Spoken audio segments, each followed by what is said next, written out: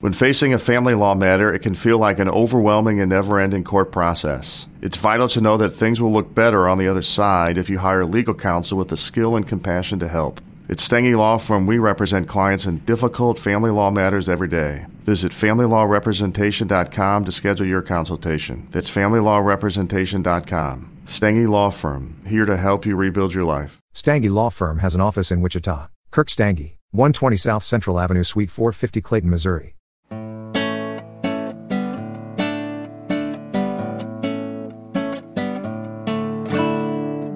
You're listening to The Partially Examined Life, a philosophy podcast by some guys who at one point said I'm doing philosophy for a living, but then thought better of it.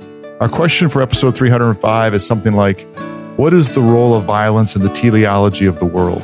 For this discussion, we read the 1985 novel Blood Meridian, or The Evening Redness in the West by Cormac McCarthy. This is Dylan Casey protecting my thrapple in Madison, Wisconsin. This is Seth Paskin, with my shadow contorted on the broken terrain in front of me like a creature seeking its own form. This is Wes Alwyn, like a raggedy man wandering from some garden where I used to frighten birds. All right.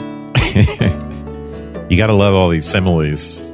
I actually found a website that listed every single simile in the book because there are so many over the top, you know, and it's just like after a certain point, you're like, God, can you really get away with this as a writer? You know? Totally. We've done another Cormac McCarthy book years ago, No Country for Old Men. This one is the one that I guess made him famous over and above sort of the in the know type famous that he had before this book. Did he write this when he had the MacArthur grant? He got it before. He thanks the John D. and Catherine T. MacArthur Foundation. And he did a lot of research and work for this too. So he used his grant money wisely, I think, including traversing the whole route, maybe more than once, but you know, everything he describes in here is firsthand knowledge, all of the flora and fauna and all that stuff. So the book itself is historically inspired. There are characters in there. Glanton, the Glanton gang was a real gang that marauded in the Southwest, hired as scalp hunters by a Mexican governor to kill Apaches. And they also became a marauding gang for the better part of a year or two in the Southwest. Killing the people they're supposed to protect. Basically killing just about anybody in a kind of wanton, nihilistic orgy of violence, which is depicted in the book. So the book is a notoriously difficult book to read because of that. The source is My Confession by Sam Chamberlain, which I recommend people read. It's really a gripping account. The narrative starts with this 15-year-old character who's only the kid through the whole book. Well, he becomes the man near the end. So he'll start being referred to as the man. But I forgot about that. But it is like just a very brief part of the end. But yeah. So the kid leaves home from Tennessee and sort of makes his way west. He ends up getting in trouble with the law. He gets let out of jail on the benefit of becoming part of Glanton's gang. And then there is a long section of marauding. And then antics ensue. That would be one way of putting it. And then there's also true to history, there is a commandeering and a series of massacres at the ferry in Yuma, which is a major crossing point in the Southwest to get to the gold rush. That Glanton's gang took over, and that's sort of the last stand of the Glanton gang. And then there is the other side of the bookend with the wanderings of the kid, who, as Wes mentioned, becomes the man until the end of the book. Is that fair enough as a plot summary, at least? A lot of fun. The language is grippingly beautiful, but it is work. You're going to look up a lot of words if you care about actually knowing them. There are a lot of words to look up, though you'll find out that you get the context pretty quickly. There's a kind of whiff of archaic language in both in the sentence structure and in the vocabulary. Also, just in terms of the way the book is put together, if you haven't read Cormac McCarthy before, he doesn't use any punctuation save for periods and spaces and paragraphs. So there are no quotes. I guess there are tildes on the ñas. There's Spanish that's just straight up Spanish. There's not even punctuation for contractions, right? So can't is no written contractions. without a apostrophe.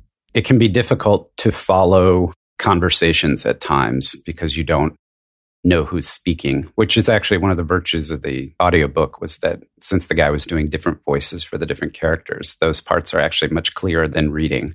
And the sentences run on. It's unclear whether, even with commas or semicolons or hyphens, some of these sentences would be correct grammar. In addition to having them run on, they also have cases where they're very, very short and punctuated. So there is a ebb and flow of the language itself that, to me, replicates where he's at in the events in the book. Yeah, that's a good way of putting it. And there are constant and relentless use of simile. So everything is like something else, like the mountains, the lake, the people, the mood, the dawn, the dogs. Everything is like something else. Shall I give a few Please. examples from my list? Like blood legatees of an order both imperative and remote. Like pilgrims exhausted upon the face of the planet Anareta. Like a myriad of eyes winking across the desert floor. Just choosing these randomly from this list that I have. Like hot scurf blown from some unreckonable forge howling in the waste. And everything's waste, or at the ends of the world, or it's unreckonable, or it's void, or it's, it's similes out into it's these very destructive similes, let's say. Like some wholly wretched baptismal candidate. I actually started to categorize these because some of them are religious, and there's a lot of comparisons to raggedy men or, people being driven by forces beyond them. So like a raggedy man wandered from some garden where he used to frighten birds. It's the one I used in my intro. I'm going to just read a paragraph that's in the middle of the book that I more or less randomly picked. Okay.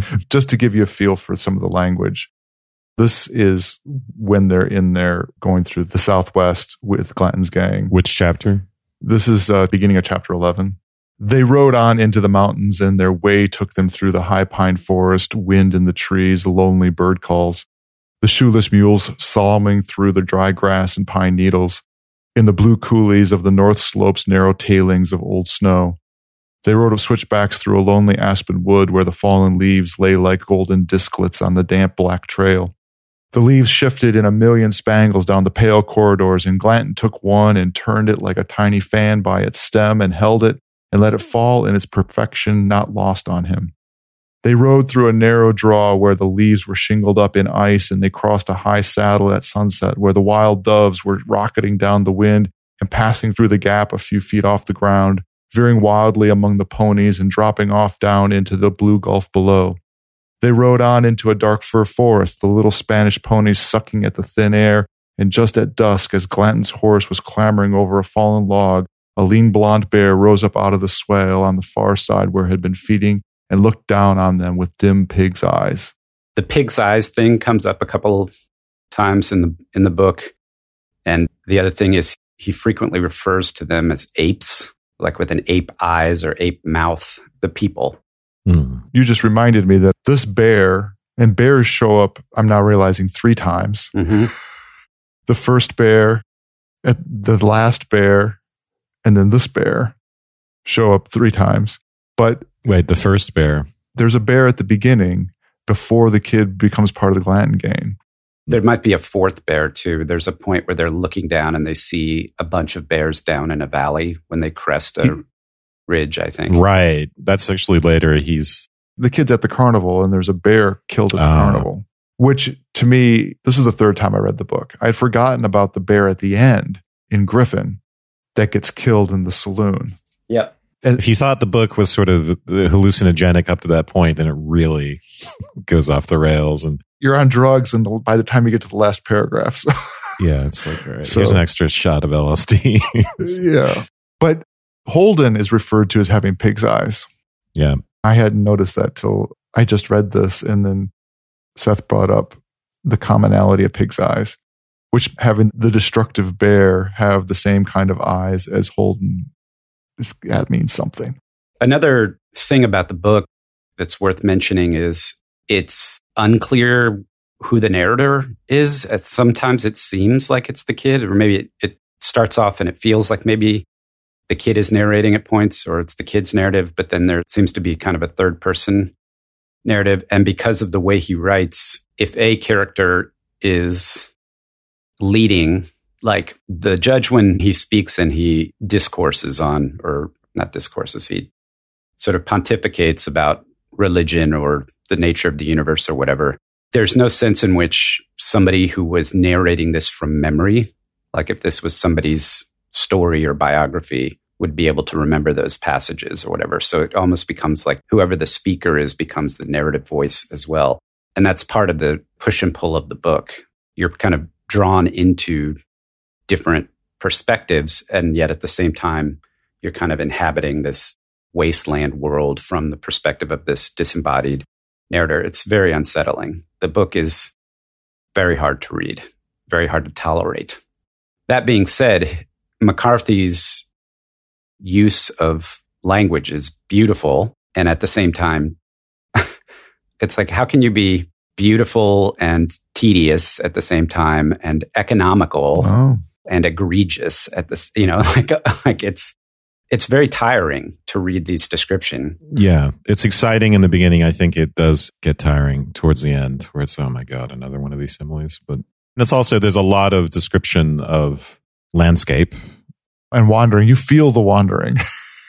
I mean, the overall effect is wonderful. And so maybe smaller doses, and reading the book more slowly than I read it this time. I read it in a couple of days and then reread it, taking notes. And then it's possible, I think, to overdose on this very easily. You need to pace yourself. But should we talk? I like the way Dylan framed the opening question. It's kind of what I focused in on as well. Maybe it's obvious, but I didn't know someone else would focus on it in the same way. But just this question of the role of violence in the teleology of the world. Is that the way you put it? That's what I said, yeah.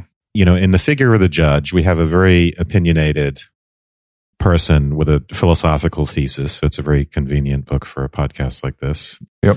And it's a thesis about destiny and about violence and war, and the role of human beings in it, and the role of human beings with the relation of human beings with the world. Yeah. Part of the thesis, it's kind of an I think Nietzsche comes up a lot in the relation to this book, but it's really an anti-Nietzschean thesis. So there's a point, I'll just say this, just as an overall sketch, and we'll get into more detail. But, the thesis is that the only source of agency is violence. Mm-hmm. As opposed to what we're used to philosophically, which is the only source of agency is morality. That's the classic philosophical thesis about autonomy. And then you get this relationship to Nietzsche. So there's a pretty explicit allusion in chapter 11 where I have in my notes as judge is anti-Nietzsche, but the judge says, the noon of his expression signals the onset of night. His spirit is exhausted at the peak of its achievement. And then there's stuff about games and let him play for high stakes, where violence and war are sort of the highest stake of game. And the way, just to give people a taste of the passage that's being referred to, I think it's from the allusion to a meridian, the sun being at the highest point in the sky, or to noon or high, it's high noon. If the allusion is to Nietzsche, it's an allusion to, this is the way Nietzsche puts it, and it is the great noon when man stands at the midpoint of his course between beast and Superman and celebrates his way to the evening as his highest hope. For it is the way to a new morning. And that, in other passages in Ecce Homo, this comes up a lot, but my life task is to prepare for humanity one supreme moment in which it can come to its senses, a great noon in which it will turn its gaze backwards and forwards, in which it will step from under the yoke of accident and of priests, and for the first time set the question of the why and the wherefore of humanity as a whole. So for Nietzsche, this noon is a forward-looking moment and a backward-looking moment where we overcome nihilism. And that includes this reference to accident. It's a nihilism of both science and morality, the life-attacking or the anti-natural sorts of valuations. And we come up with a new set of valuations, which is aesthetic, ultimately, or at least is in part aesthetic. So in this case, there's sort of an inversion of that, where we get this idea that we're not on our way to some higher form of life, but we're on our way to some horrible destiny in which the only redemptive thing, the only thing by which we can redeem some sense of agency is violence. And Holden definitely he's the priest of that. Yeah.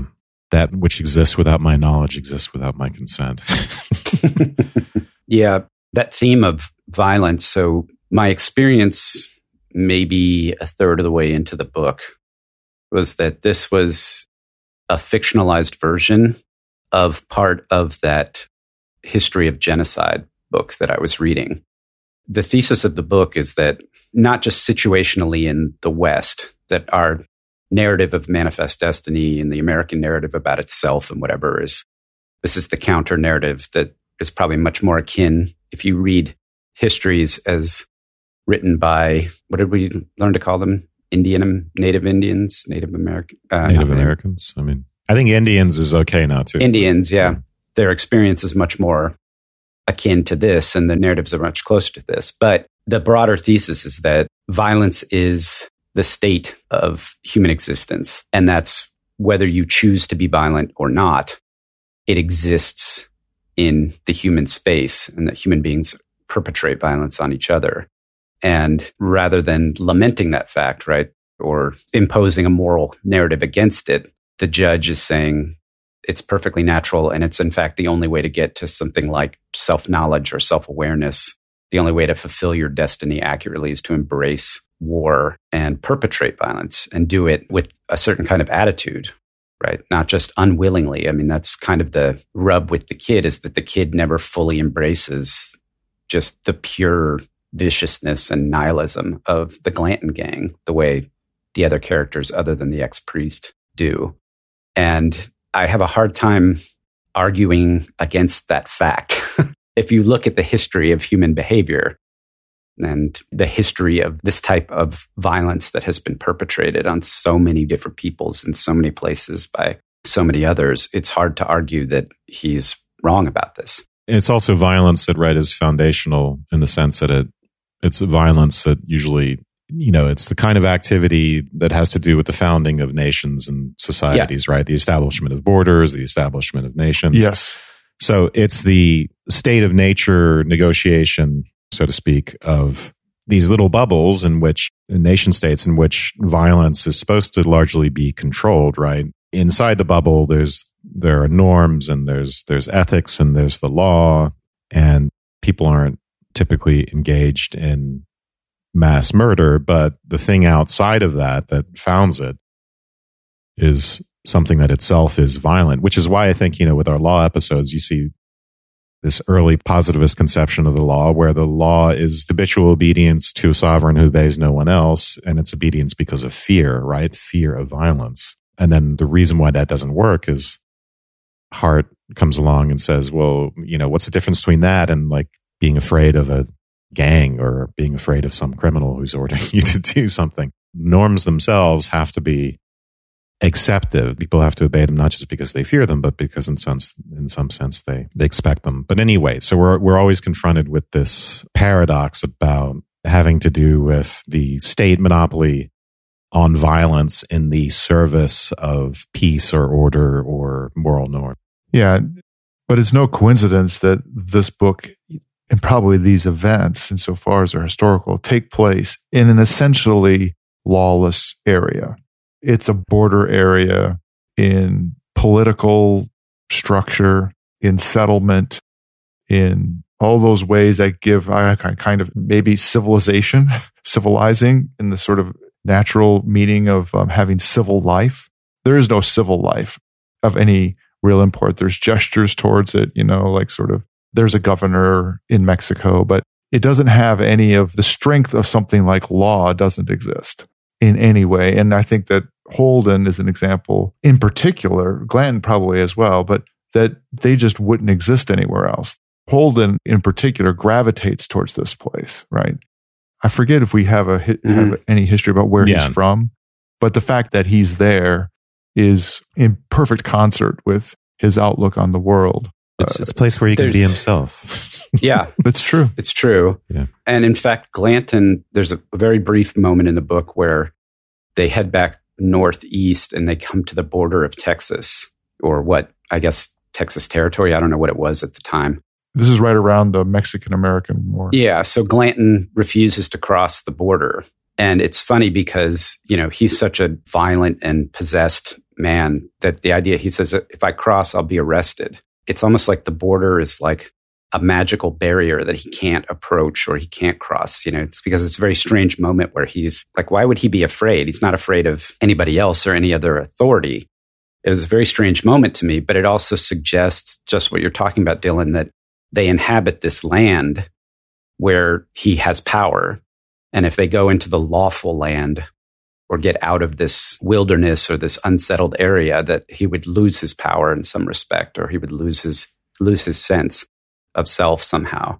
When facing a family law matter, it can feel like an overwhelming and never-ending court process. It's vital to know that things will look better on the other side if you hire legal counsel with the skill and compassion to help. At Stengy Law Firm, we represent clients in difficult family law matters every day. Visit FamilyLawRepresentation.com to schedule your consultation. That's FamilyLawRepresentation.com. Stengy Law Firm, here to help you rebuild your life. Stengy Law Firm has an office in Wichita. Kirk Stengy, 120 South Central Avenue, Suite 450, Clayton, Missouri. It's interesting because it's a very evanescent power because they're so reckless, right? They're going to get caught. There's just no way. There's a complete... They get decimated, right, themselves. I mean, even in this world of violence, right? They had a pretty good deal where they could go out and get a bunch of scalps for money, and they could even, as they do, murder peaceful Indian villages, men, women, children. Mexican villages. And then, but it's when they start going after the Mexican villages and that's true. And random people, and then getting in fights with the soldiers as well. Obviously, they know that puts a time limit on their activities, right? There's only so long they can get away with what they're doing. And relatedly, what is it that motivates them, right? I mean, ostensibly it's gold and greed and all that, but most of what they're doing is not very pleasant. Most of what they're doing is trekking through the desert, horses dying and being hungry, horrible stuff happening. And then they get into a town and they get drunk and whoop it up. But that's a small part of their experience. And you'd think at some point they would retire with the gold instead of killing Mexicans and basically sealing their fate. Well, I think it's a really good question. The way you were talking about just a second ago made me sit up because you said that basically they're making bad decisions and they know it. And I don't think that they know that. Captain Glanton, I'd like to talk to you about your decisions.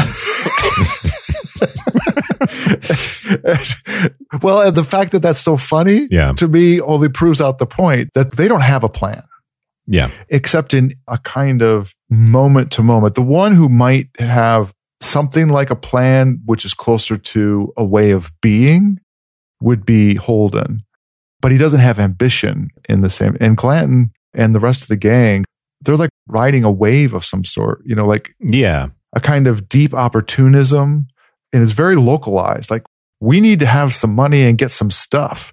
And part of it is I think that there's a sadistic quality to them, that they enjoy certain aspects of this. Many of the landscape images make it seem like they're being driven, right? And in a way, they're being driven by the sun. They're following the arc of the sun, right, westward. And this is the whole manifest destiny thing, where destiny lines up with the trajectory of the sun toward the west. This is, in a way, it is a riff, I think as Seth mentioned, it's a riff on the concept of manifest destiny and the idea of being driven to do what they're doing. But, there are many, many images which suggest this. So one of them involves, the sun producing shadows, which will bind them like tentacles to the darkness yet to come. And there are other images like that. Shadows often become tethers. They become things that bind. So you have this image of this almost like a forced march through the desert and through all these events by something that's beyond their control. And yet it's supposed to be somehow the only possible expression of agency, submitting to this historical absolute, as the judge calls it. Yeah, there definitely is some kind of compulsion. And we know that Glanton and the initial members of his gang, when they pick up the kid, were soldiers.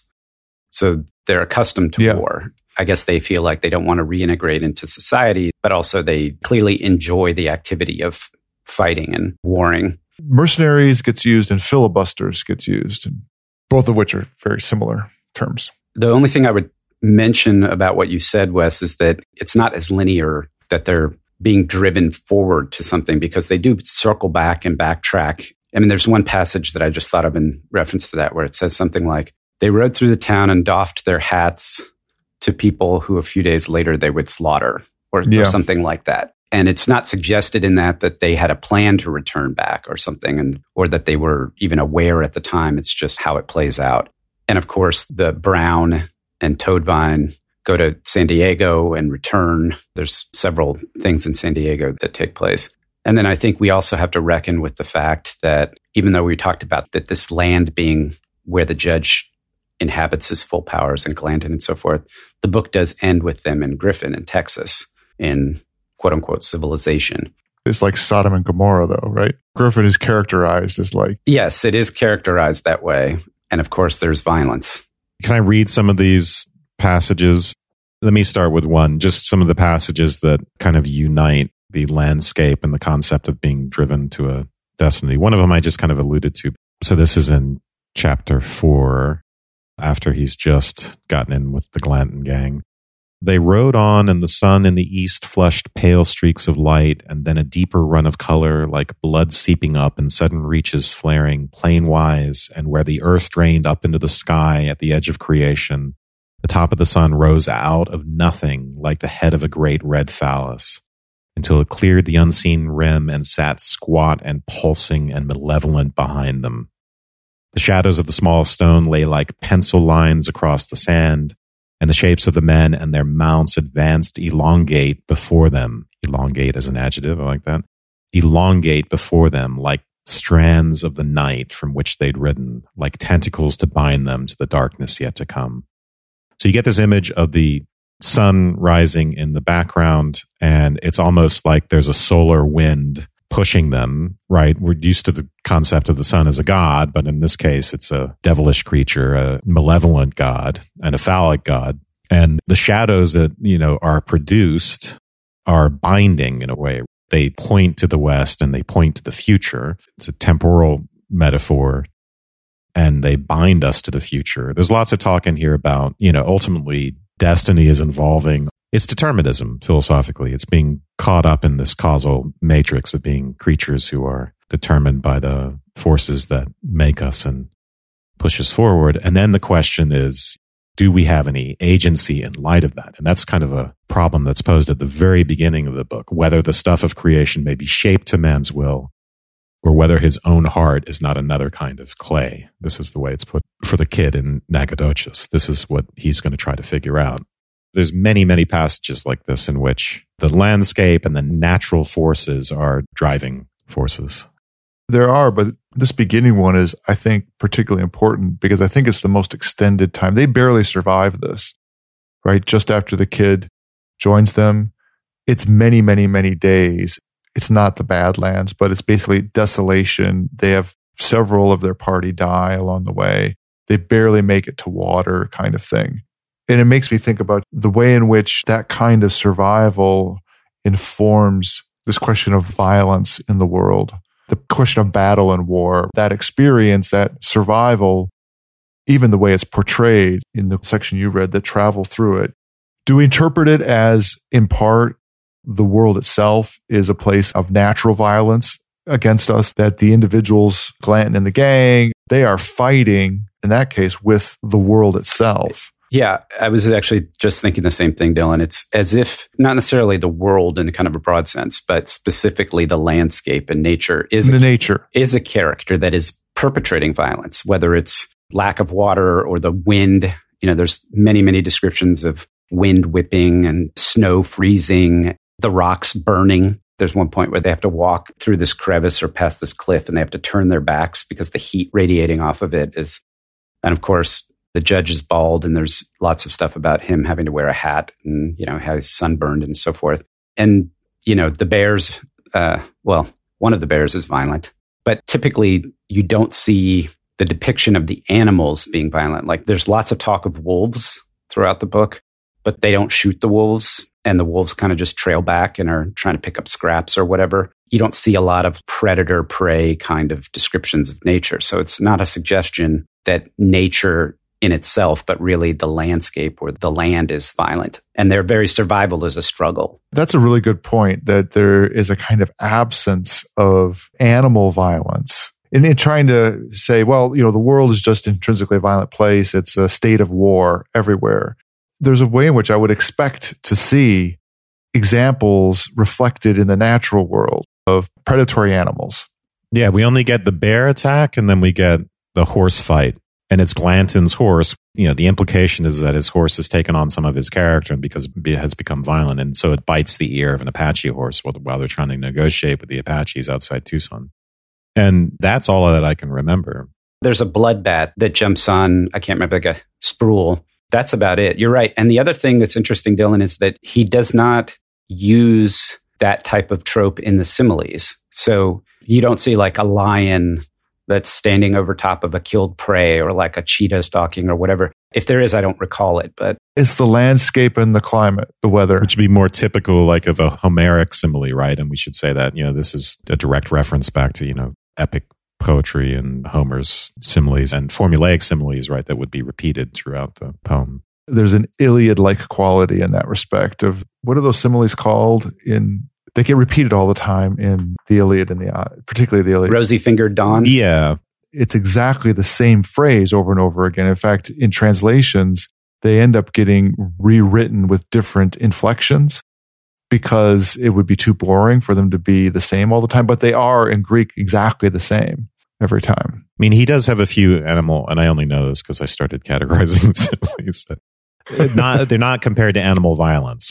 Chins in the sands like lizards, or the spider-like, fingers spider-like among the balls of cotton, or abdomens like the tracks of giant millipedes, or leather wings like dark satanic hummingbirds. Stuff like that. But those are definitely outweighed by the similes having to do with natural phenomena, maybe. But is this right that the landscape, I'll include more or less, the weather, is like a character that presents a sort of very violent environment for them, that they're surviving it, it's beating them, that kind of thing. But the violence that they both perpetrate and the violence that they see is presented in just a deeply matter-of-fact way that doesn't come with the color of the tentacles of the shadows and the portent yet to come and stuff like that. You have a tree of hanging babies like ornaments. It's not described any more than that. That might be enough, but sometimes the language is so specific. Like my opening, I said that I was protecting my thrapple. This is a reference to when Glanton gets killed and the axe cuts him down through to his thrapple. My experience of the book is it being deeply violent, but in some kind of strange way, not gratuitous. I don't know if that's no, I know what you're saying, but it's funny to say it still. But so it's not like a horror movie where there's a kind of orgy of gore and a reveling in the obscenity of it. Yeah, he's not Tarantino. It's not, violence is cool and fun, but it's not moralized because it's not a good guys, bad guys, cowboys and Indians thing. And through the eyes of the kid, you do, as Seth points out, it's almost always, it's not written with the kid as narrator, but it seems to be from the perspective of the kid. And really, it turns out to be, there are moments which deviate from that, which make it like a third person omniscient thing. But for the most part, yes, it seems within the perspective of the kid, but you don't get a lot of internal reflection until the very end. So you don't know how the kid is actually reacting to all this violence. You don't know which parts of it he's participating in. The judge in the end will accuse him of holding back and judging them for their immoral deeds. And that'll be the reason why he seems to kill the kid in the end, or one of the reasons. But towards the very end of the book, the kid becomes a bit vocal and on some various occasions, and you start to see evidence of conscience. But for most of the book, it doesn't get off on the violence. You don't get any moral frame for the violence. The frame is like the desert, The frame is the desert. That's right. Yeah. The ethical frame is just the void. And so you're stuck as a reader feeling horrified. When I first read this book, the massacre of the Indian villages was just like, I don't even know if I can go on. Like, you don't have any allies. You don't have any compatriots in the book, and your moral reaction to things. And you're just waiting for Clanton to get it, right? You're just like, I can't wait till this motherfucker gets what he deserves. But the book isn't helping you with that at all. That lack of moral frame is really important because it's utterly a lack. I guess that's what we're describing. It's not this sadistic pleasure in the orgy of violence. That's not even the tilt of the book at all either. But it's also not a moralistic frame in which you're going to see the comeuppance of the evildoer. The sparse description of the violence itself doesn't invite you to either condemnation or to revel in it. And because there's no frame provided, you only have the perspective of your current experience. It essentially forces the reflection back on yourself as to how you internalize it. Dylan, you were saying you didn't think it was gratuitous. I absolutely feel like it's gratuitous. But that's a reflection of how I feel about my experience reading it and your experience reading it. It's explicit, and that's another Homeric comparison, I think, to make, right? Mm-hmm. Yes. Homer does this as well, describing the violence in great detail. And there are detailed descriptions of this. I was trying to just come up with the right word that describes the difference. The closest to me is like the distinction with a horror movie that it's not, even though it's horrible. And by a horror movie, I mean that kind of fetishization of gore and spectacle of violence. That doesn't seem to be going on. It is horrible, but the matter-of-factness is the lack of judgmental context that makes it hard to deal with because you have to bring your own awareness. You're like, oh my God, this is happening. But it also, its matter-of-factness to me makes it more powerful and maybe even more unnerving because you mentioned this earlier. You realize that there probably isn't that much that is deeply unique here in the experience of human beings. What's happening with the Glanton gang has happened before many, many times. And in fact, it's going on all over. This isn't a unique event or a unique series of marauding, sadistic outlaws, or maybe outlaws isn't even the right word because there's barely no law there anyway. You know, before they become technically outlaws, they're acting under the auspices of the governor or governors of various regions in Mexico. And this is after the Mexican-American War. And there's been ongoing brutality between the Indians and the Mexicans and for hundreds of years, basically. And you see them go through Mexican villages, which have already been destroyed by the Apaches.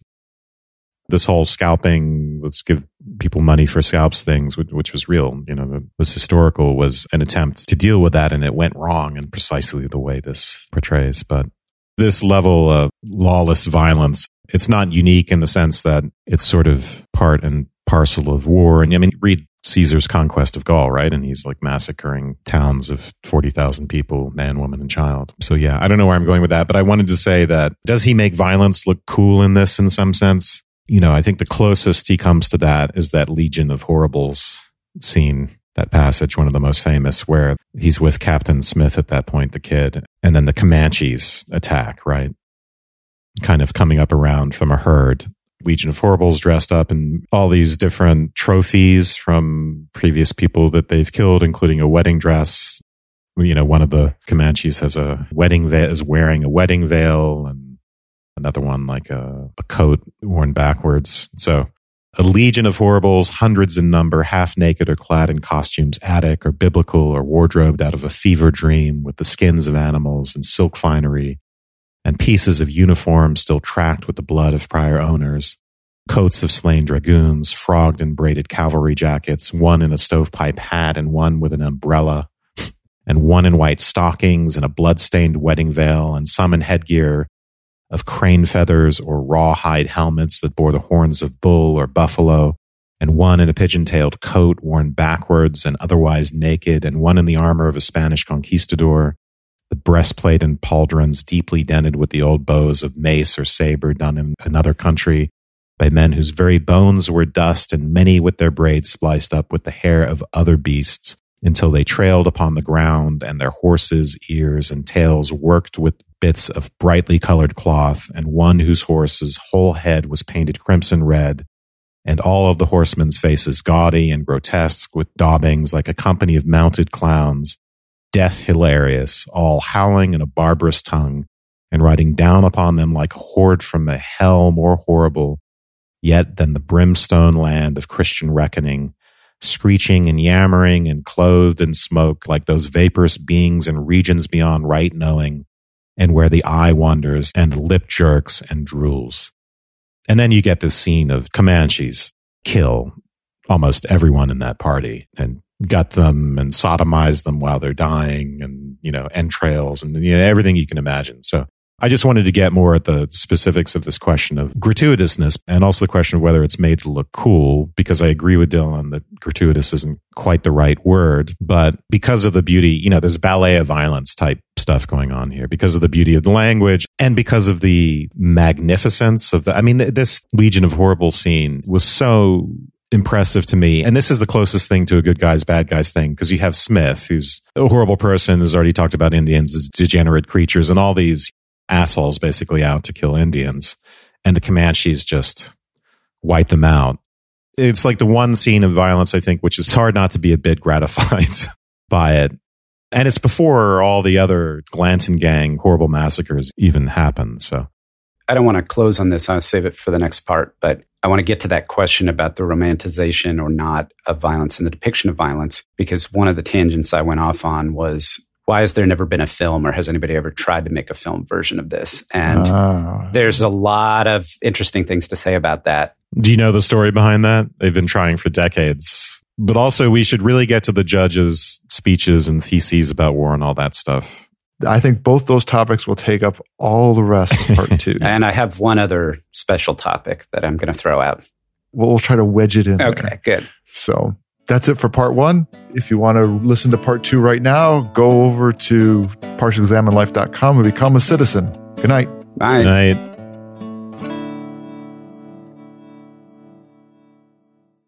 Waiting on a tax return? Hopefully it ends up in your hands. Fraudulent tax returns due to identity theft increased by 30% in 2023. If you're in a bind this tax season, LifeLock can help. Our U.S.-based restoration specialists are experts dedicated to helping solve your identity theft issues. And all LifeLock plans are backed by the $1 Million Protection Package. So we'll reimburse you up to the limits of your plan if you lose money due to identity theft. Help protect your information this tax season with LifeLock. Save up to 25% your first year at LifeLock.com/aware.